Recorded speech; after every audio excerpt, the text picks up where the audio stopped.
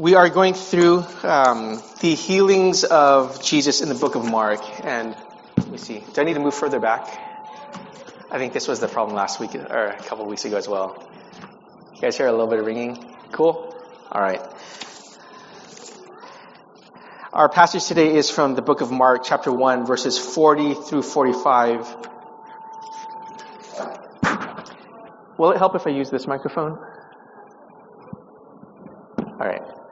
Thank you, June. Mark chapter 1, verses 40 through 45. Will you follow along in your Bible or the bulletin on your phone?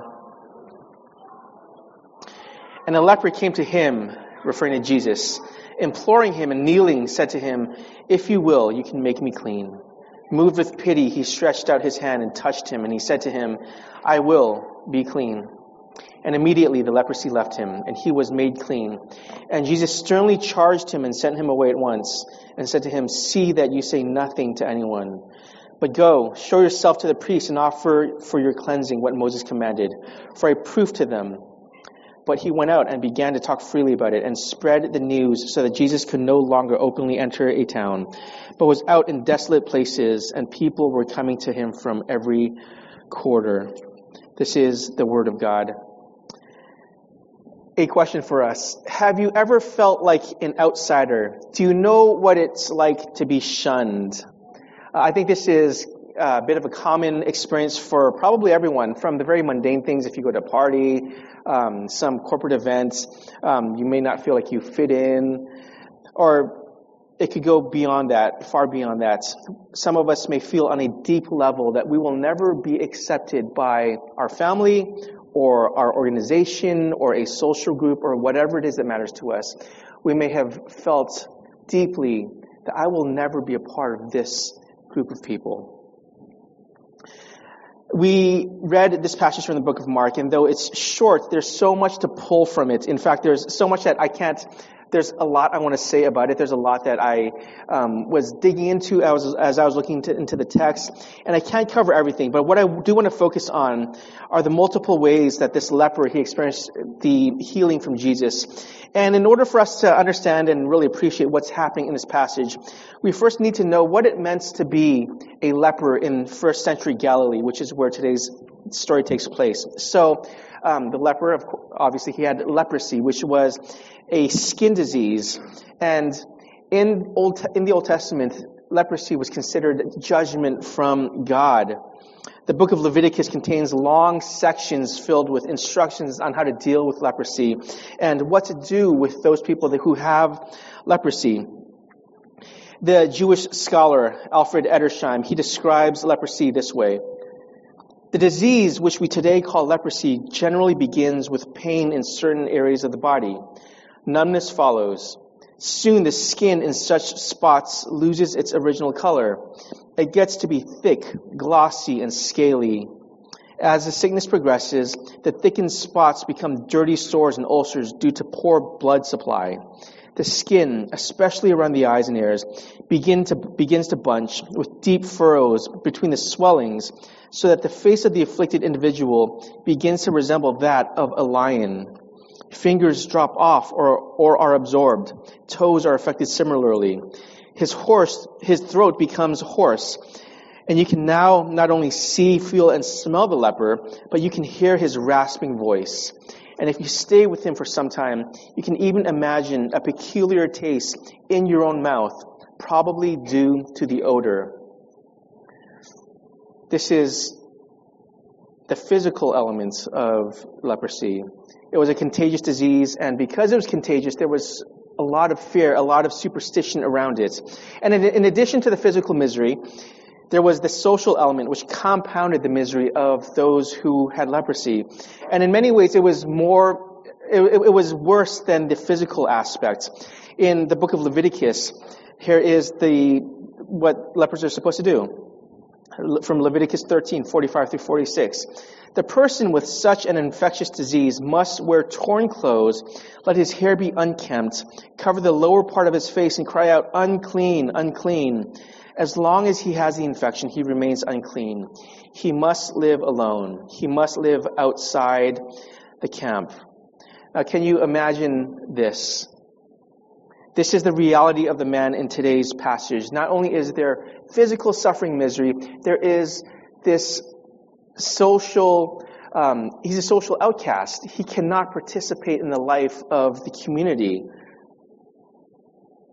We don't really know much about this man. We don't know his age, his marital status, not what his life was like before he contracted the disease. And I think perhaps the gospel writers, they wrote with intention.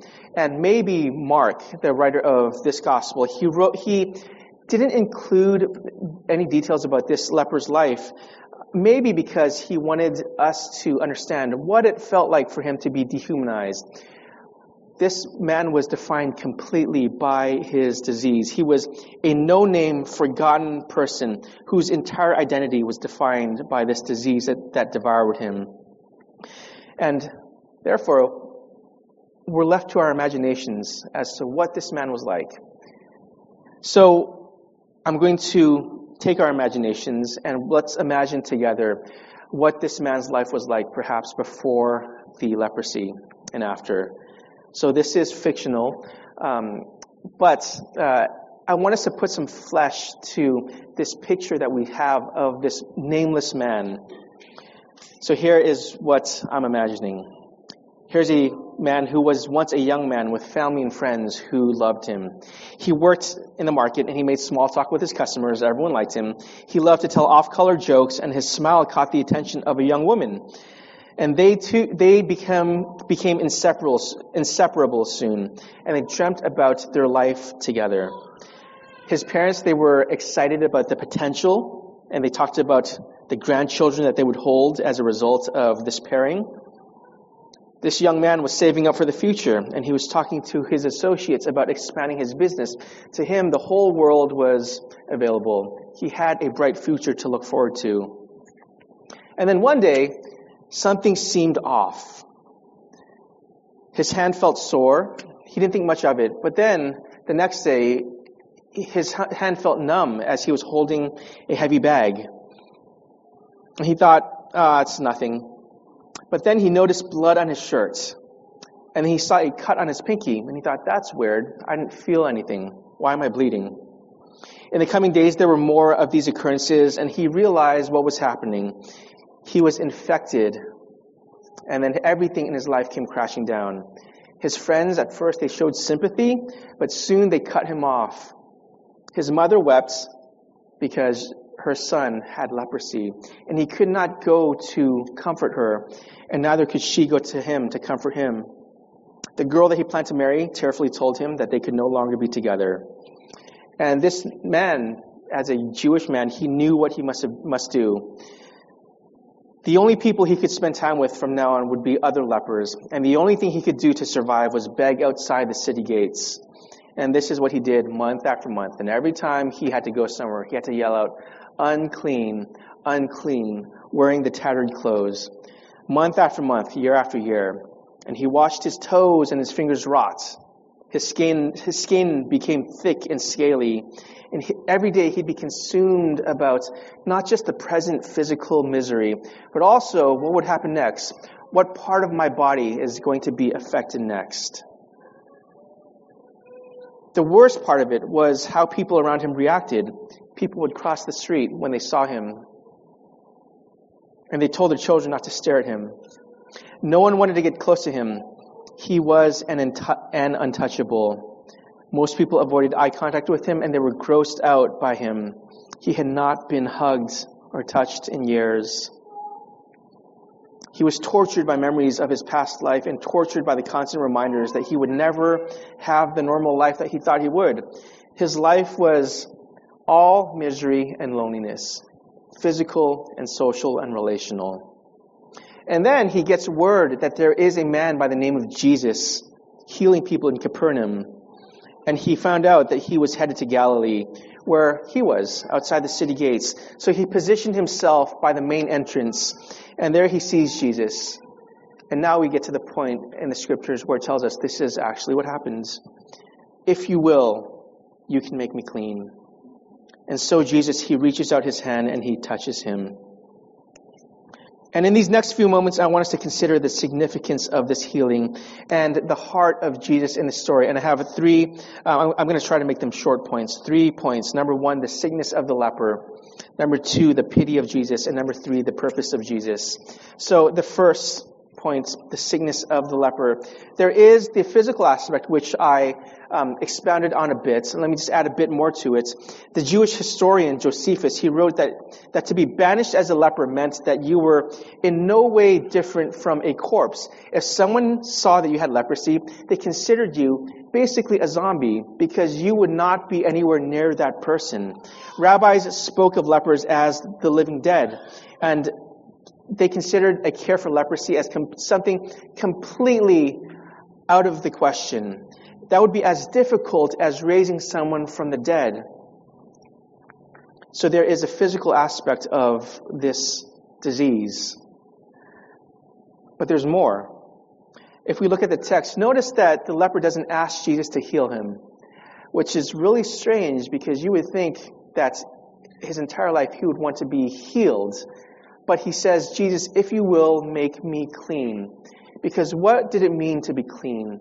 It meant that others would see you as unclean. Instead of crying out, unclean, unclean, you could finally walk down the street without people gawking at you and being disgusted by you.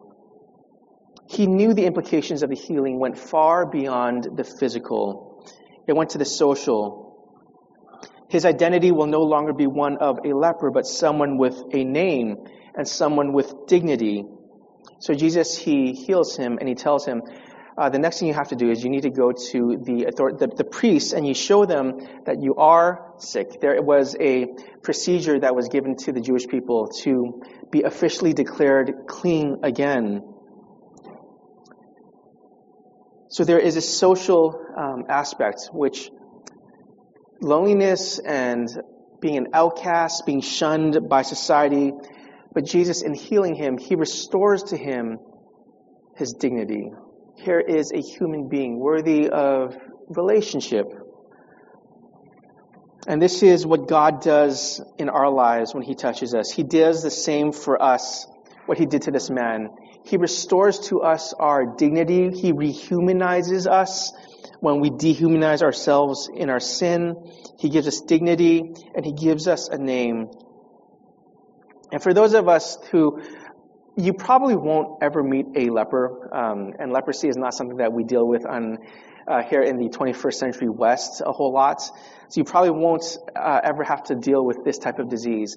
But there is something that's deeper than this, which is this relational brokenness that we all feel at some points, maybe even now. We know what it's like to have a relationship broken. We know what it's like to be looked down upon. We know what it's like to speak to someone in anger and have them speak to us in anger. And we know what it's like for a relationship to be injured and hurt and sick. So what does this story tell us in these few verses? It says to us that there is a deeper healing that goes beyond the physical healing that we can see. When God touches us, if we are in Christ, if we understand the gospel, if the gospel does its work in us, we can embody the reconciling work of God. God's primary purpose in this passage is a reconciling of relationship. For those of us who have relationships, you know what it's like to the misery of that, perhaps, that unease, that pain. As God does his work in us, he teaches us what it's like to be reconciled. He gives us reconciliation through his Son. For 2 Corinthians chapter 5, this is what he says. All this is from God who reconciled us to himself through Christ and gave us the ministry of reconciliation, that God was reconciling the world to himself in Christ, not counting men's sins against them. And then in Romans 5, while we were still yet God's enemies, sinners, we were reconciled to him through the death of his Son. And Colossians 1, when Christ died, he was making peace through his blood shed on the cross. God is concerned. God cares about reconciliation, primarily reconciliation with him, but out from that is reconciliation with other people. Listen to Ephesians chapter 2. A bit of a long passage, but let me read this to you. But now in Christ Jesus, you who were once far off have been brought near by the blood of Christ. For he himself is our peace, who has made us both one and has broken down in his flesh the dividing wall of hostility. Is there hostility between you and someone else? The gospel provides the answer. By abolishing the law of the commandments expressed in the ordinances, that he might create in himself one new man in the place of two, so making peace, and might reconcile us both to God in one body through the cross, thereby killing the hostility. And he came and preached peace to you who were far off, and peace to those who were near. For through him we both have access in one spirit to the Father. So then you are no longer strangers and aliens, but you are fellow citizens. We're not just citizens, we're fellow citizens with other people. When God heals us, we no longer see others as our enemy, but fellow citizens with the saints and members of the household of God, built on the foundation of the apostles and prophets, Christ Jesus himself being the cornerstone, in whom the whole structure being joined together grows into a holy temple in the Lord.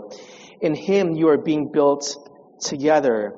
In him you are being built together into a dwelling place for God by the Spirit. God wants to reconcile brothers and sisters.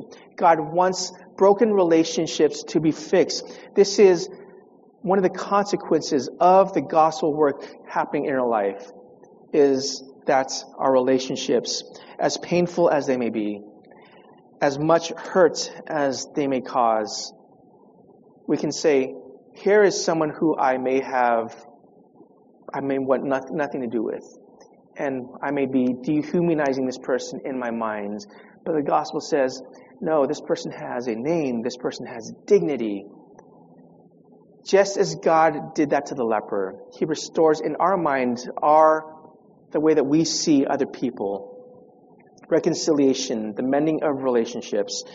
This is the social aspect of this healing. And then there is the spiritual healing that this man experienced. There was a numbness in this leprous man's body. As a leper, he could touch a burning stove and he would feel nothing.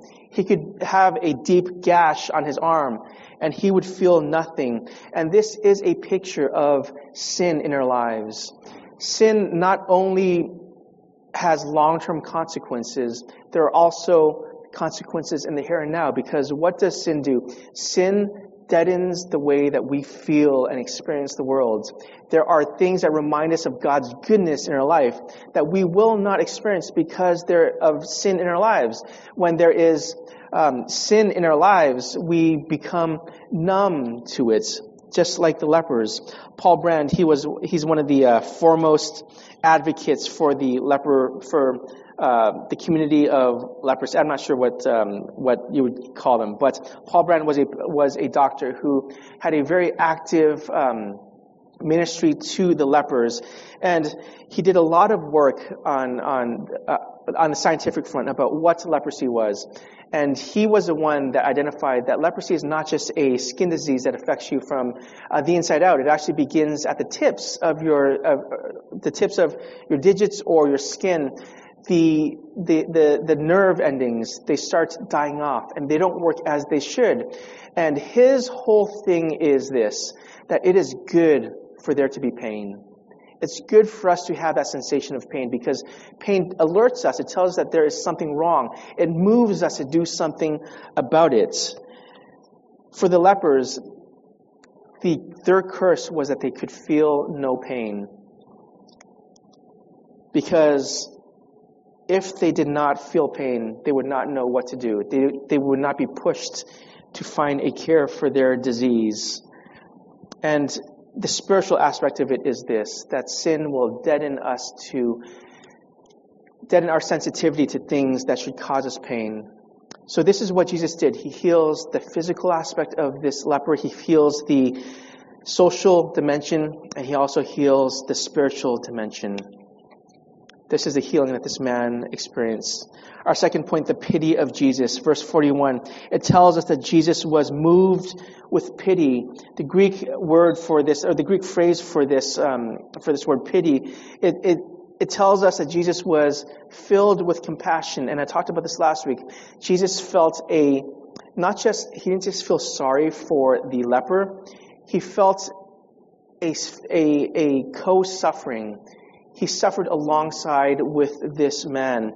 There's another way to look at this Greek phrase, which is that Jesus was filled with anger at this disease. And there are other passages in the Gospels that tell us that when Jesus sees or hears of something terrible, he gets angry. He's not just sad, he becomes angry because he is angry at the thing that caused this suffering. Another way we can look at it is that Jesus' guts were wrenched. His insides, his bowels were moved. He felt pain at the pain of this man. He saw the suffering of this leper. He smelled his decaying flesh.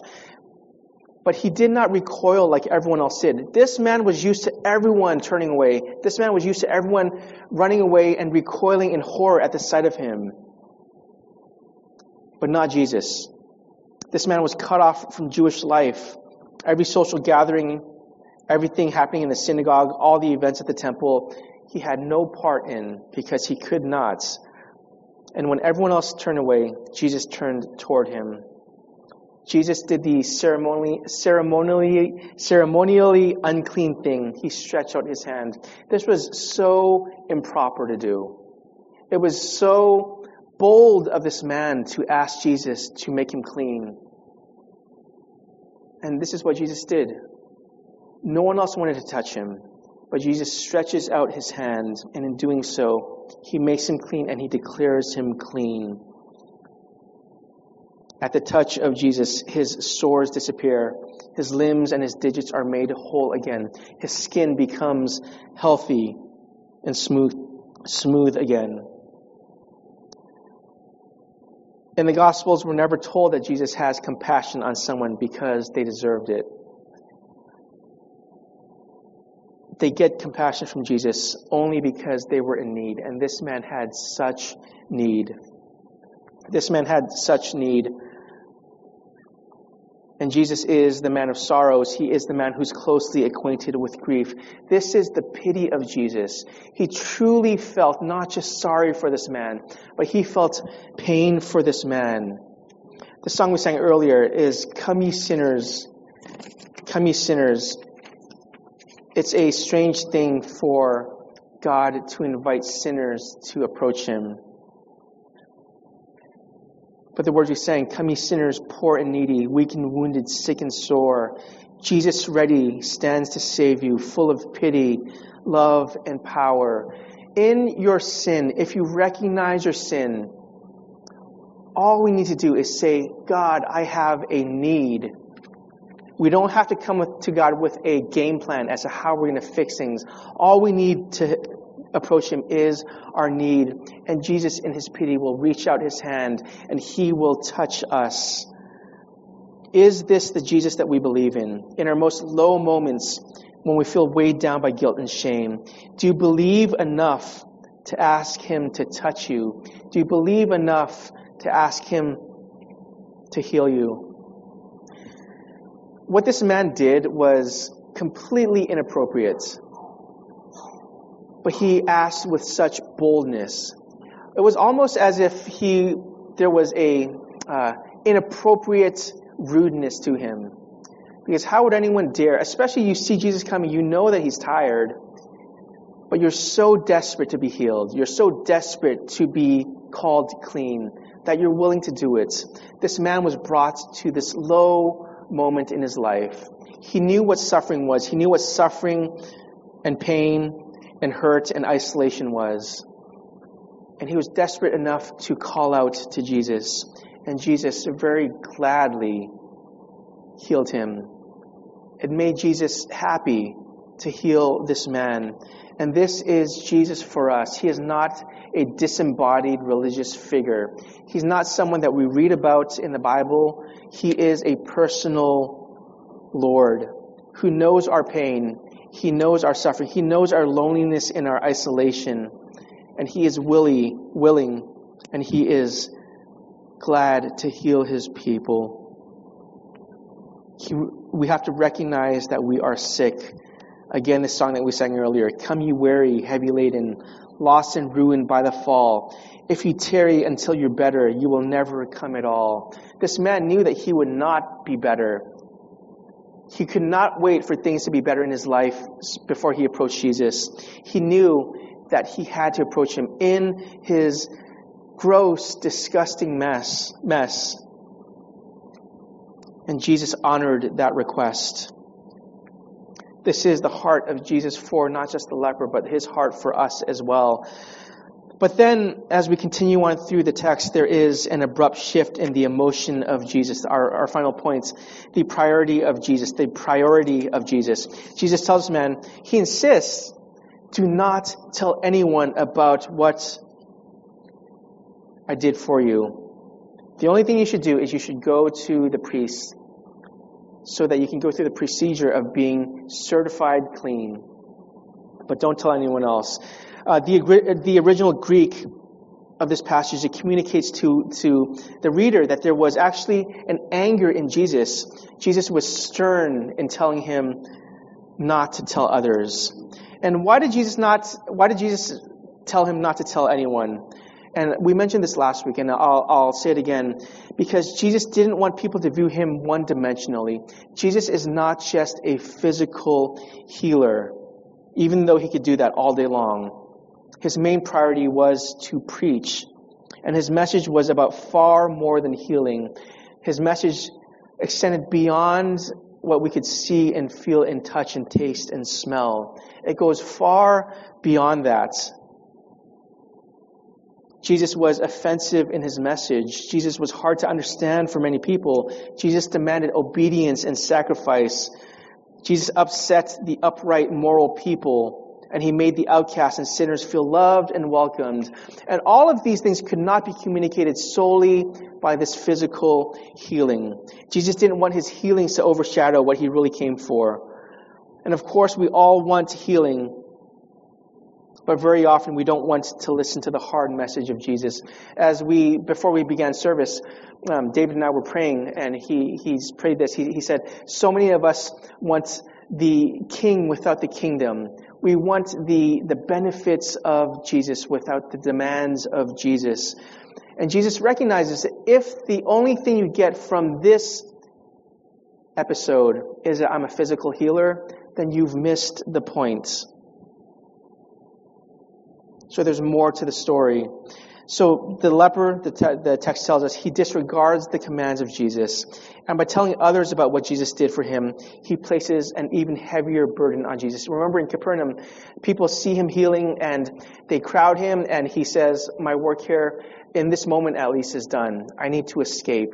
And again, as he heals this man, the leper, he places another burden on Jesus. Jesus needs to escape Galilee.